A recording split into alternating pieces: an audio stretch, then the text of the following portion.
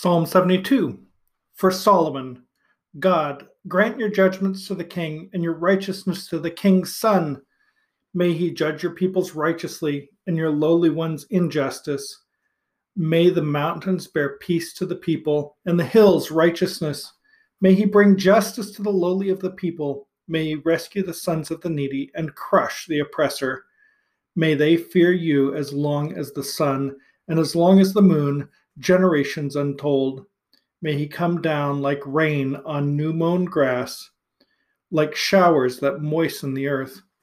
May the just man flourish in his days, and abundant peace till the moon is no more. And may he hold sway from sea to sea, from river to the ends of the earth. Before him may the desert folk kneel, and his enemies lick the dust. May kings of Tarshish and the islands bring tribute. May kings of Sheba and Seba offer vassal gifts. May all kings bow to him. All nations serve him, for he saves the needy man pleading, and the lowly who has none to help him. He pities the poor and the needy, and the lives of the needy he rescues. From scheming and outrage redeems them, and their blood is dear in his sight. Long may he live, and the gold of Sheba be given him. May he be prayed for always, all day long be blessed. May there be abundance of grain in the land on the mountain tops. May his fruit rustle like Lebanon, and may they sprout from the town like the grass of the land. May his name be forever. As long as the sun, may his name bear seed, and may all nations be blessed through him. Call him happy. Blessed is the Lord God, Israel's God, performing wonders alone, and blessed is his glory forever, and may his glory fill all the earth. Amen and amen. The prayers of David, son of Jesse, are ended. One of the things that delights me about the Bible is finding these sort of weird, unusual passages that don't make a lot of sense. You sort of puzzle over, and why is that there? From the previous psalm, there's a line that says, "For I know not numbers," and the commentary that I read, the Robert Alter notes, he doesn't know what it means either. It's an obscure thing. Just have to, it's probably a cultural reference that we've lost forever. And those things are fun, and I enjoy reading about them and thinking about them and trying to figure them out. And obviously, it's not always possible to solve them. But there's a lot of things in the Bible that are very, very clear. And one of them is that God cares about people who are poor. He talks about widows and orphans and foreigners, and that these are people that God cares about. And you'll find them from the very beginning in the Torah, the first 5 books, in the Psalms, of course, in the prophets.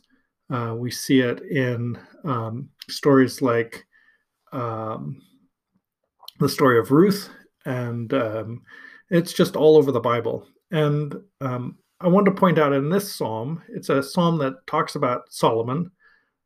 It's talking about a king, and it's praising him and the accomplishments, and the imagery is amazing. And there's a lot that can be said about just how much this King Solomon, is glorified in this psalm. And one of his accomplishments is, it says, "For he saves the needy man pleading, and the lowly who has none to help him. He pities the poor and the needy, and the lives of the needy he rescues. From scheming and outrage redeems them, and their blood is dear in his sight." And this is praise of a king. This is praise of a man. And we don't get enough of that. We don't see enough praise of people who care about the poor and the needy. Oftentimes, that's an ignored part of our society. And I suspect it was ignored as a rule in ancient Hebrew society as well, except for the pull of Scripture. Over and over and over again, we hear about protecting the poor, the needy, the widows, the orphans, and the foreigners. And it's a clear message throughout the Bible. This isn't some obscure passage where you find, oh, that's where it is. No, it's spread all over. And if you're a Christian, oh my goodness, it's even more. That theme is picked up on by the Christian texts and expanded and considered even more in some ways than in the Hebrew text. And yet we miss it.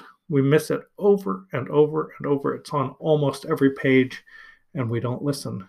And we continue to praise people who are rich, people who do not care about the poor, people who despise people who are in need.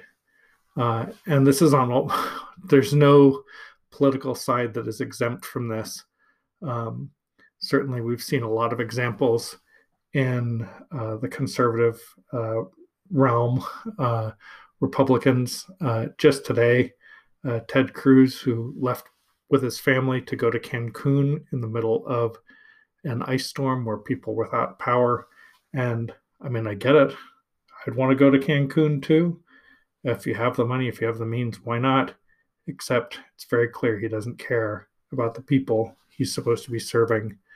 And I think that's true on the left as well, that there are certainly Democrats who don't care. And what's worse, the absolute worst thing, is there are Christians who don't care, Christians who stand up and say that they believe in the Bible, and they miss the very, very clear statement found throughout the Bible. Even King Solomon pitied the poor, cared about the needy, saves the needy, protects them. So I'll talk to you all later.